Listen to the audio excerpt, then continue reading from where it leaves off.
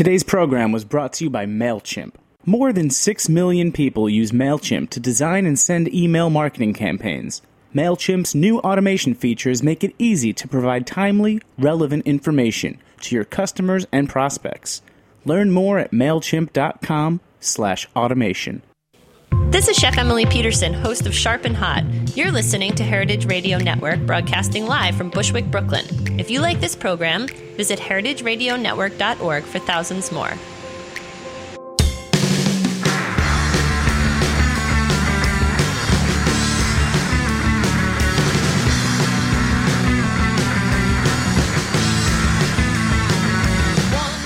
Hey, and welcome to After the Jump. I'm your host, Grace Bonney, and today we're coming to you live from Roberta's in Bushwick, Brooklyn.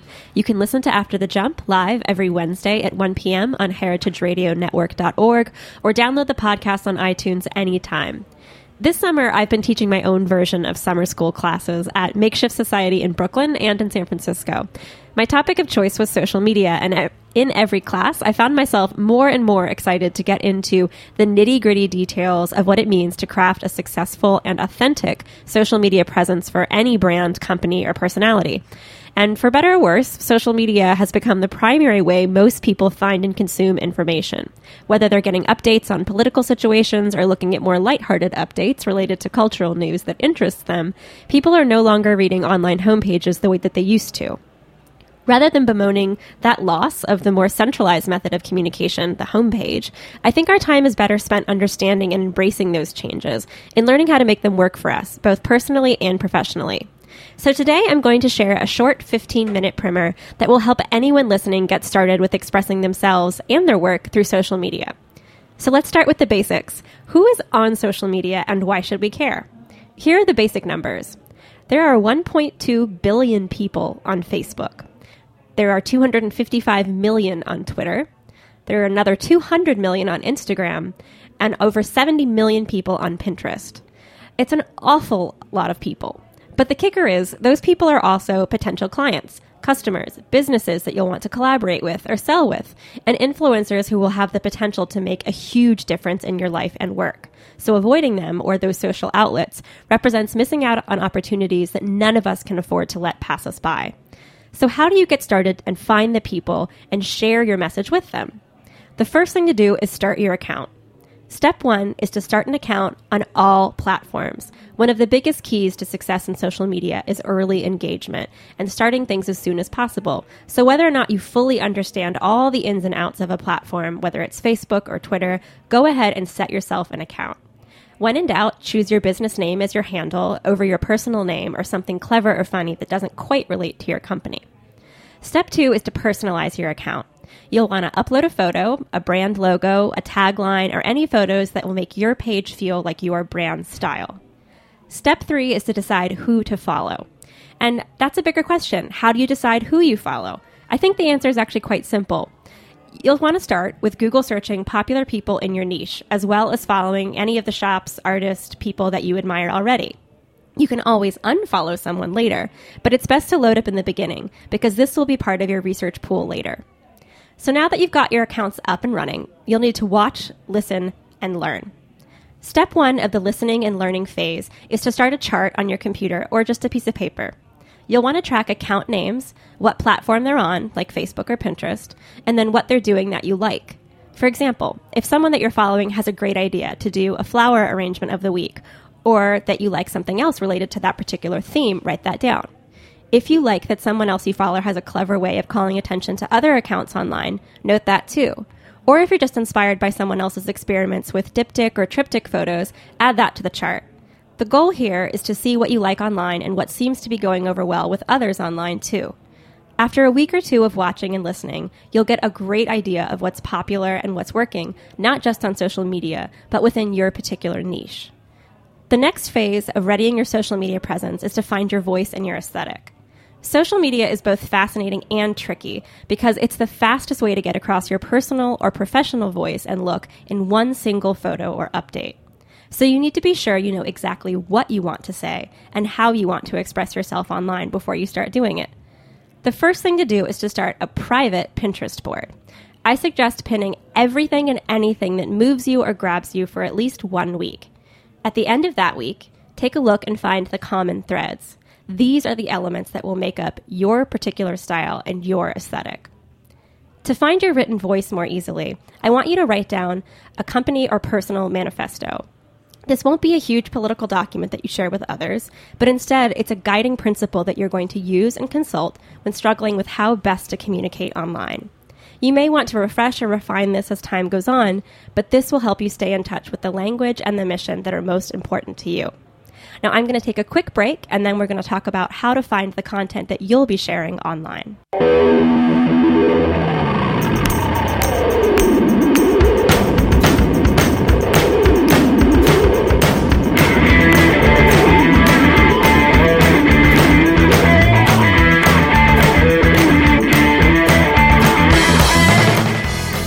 This episode of After the Jump is supported by MailChimp. More than 6 million people use MailChimp to design and send email marketing campaigns. MailChimp's new automation features make it easy to provide timely, relevant information to your customers and prospects. Instantly send welcome emails, product recommendations, special offers, and more.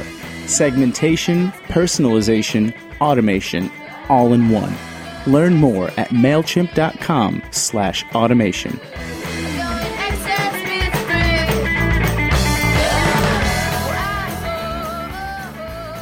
Hey, welcome back to After the Jump. I'm your host, Grace Bonney, and today we're talking about social media. I'm devoting the whole mini show to the concept on how to find your voice and your style through social media.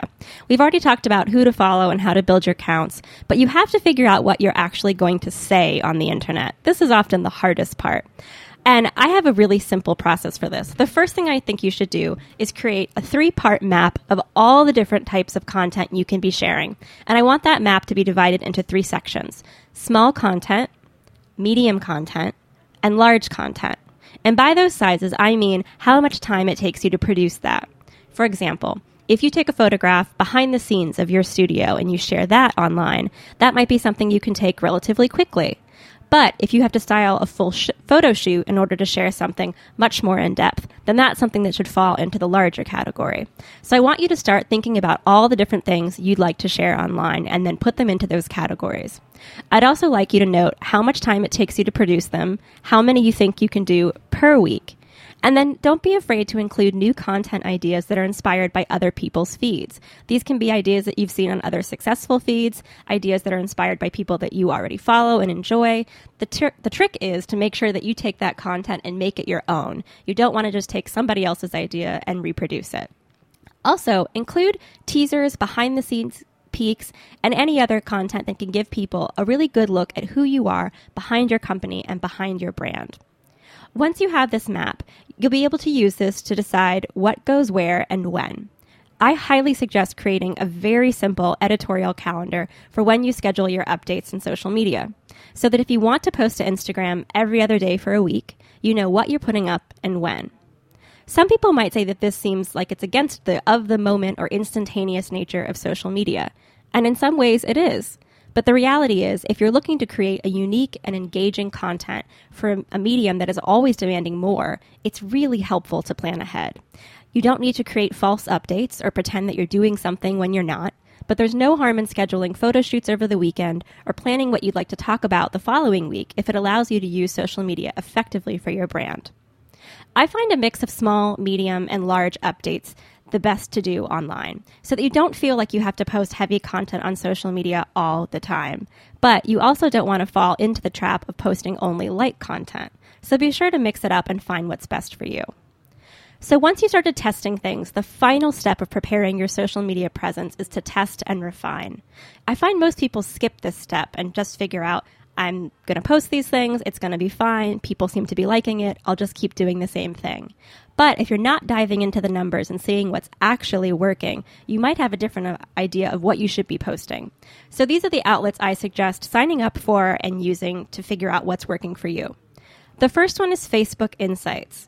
Facebook Insights is a totally free program that you can use that's attached to your Facebook page, whether it's a personal page or a business page, and you can check it out to see what posts are doing well, what people are liking. You can even see what average time of day things seem to be doing better, and it'll help you analyze which updates are doing the best and why. The platform that I love the most right now is called Iconosquare, and it's completely free, and it essentially gives you access to your Instagram feed and tells you what's the most successful.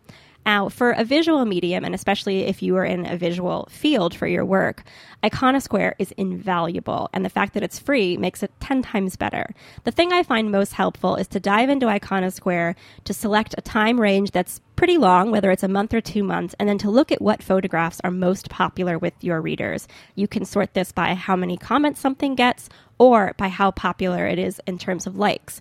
When I did this for my brand, I was shocked to see that the things that I thought were most successful were by no means the most successful in terms of actual statistics. This is how I learned to refine the aesthetic I was using on Instagram, and I did it totally for free.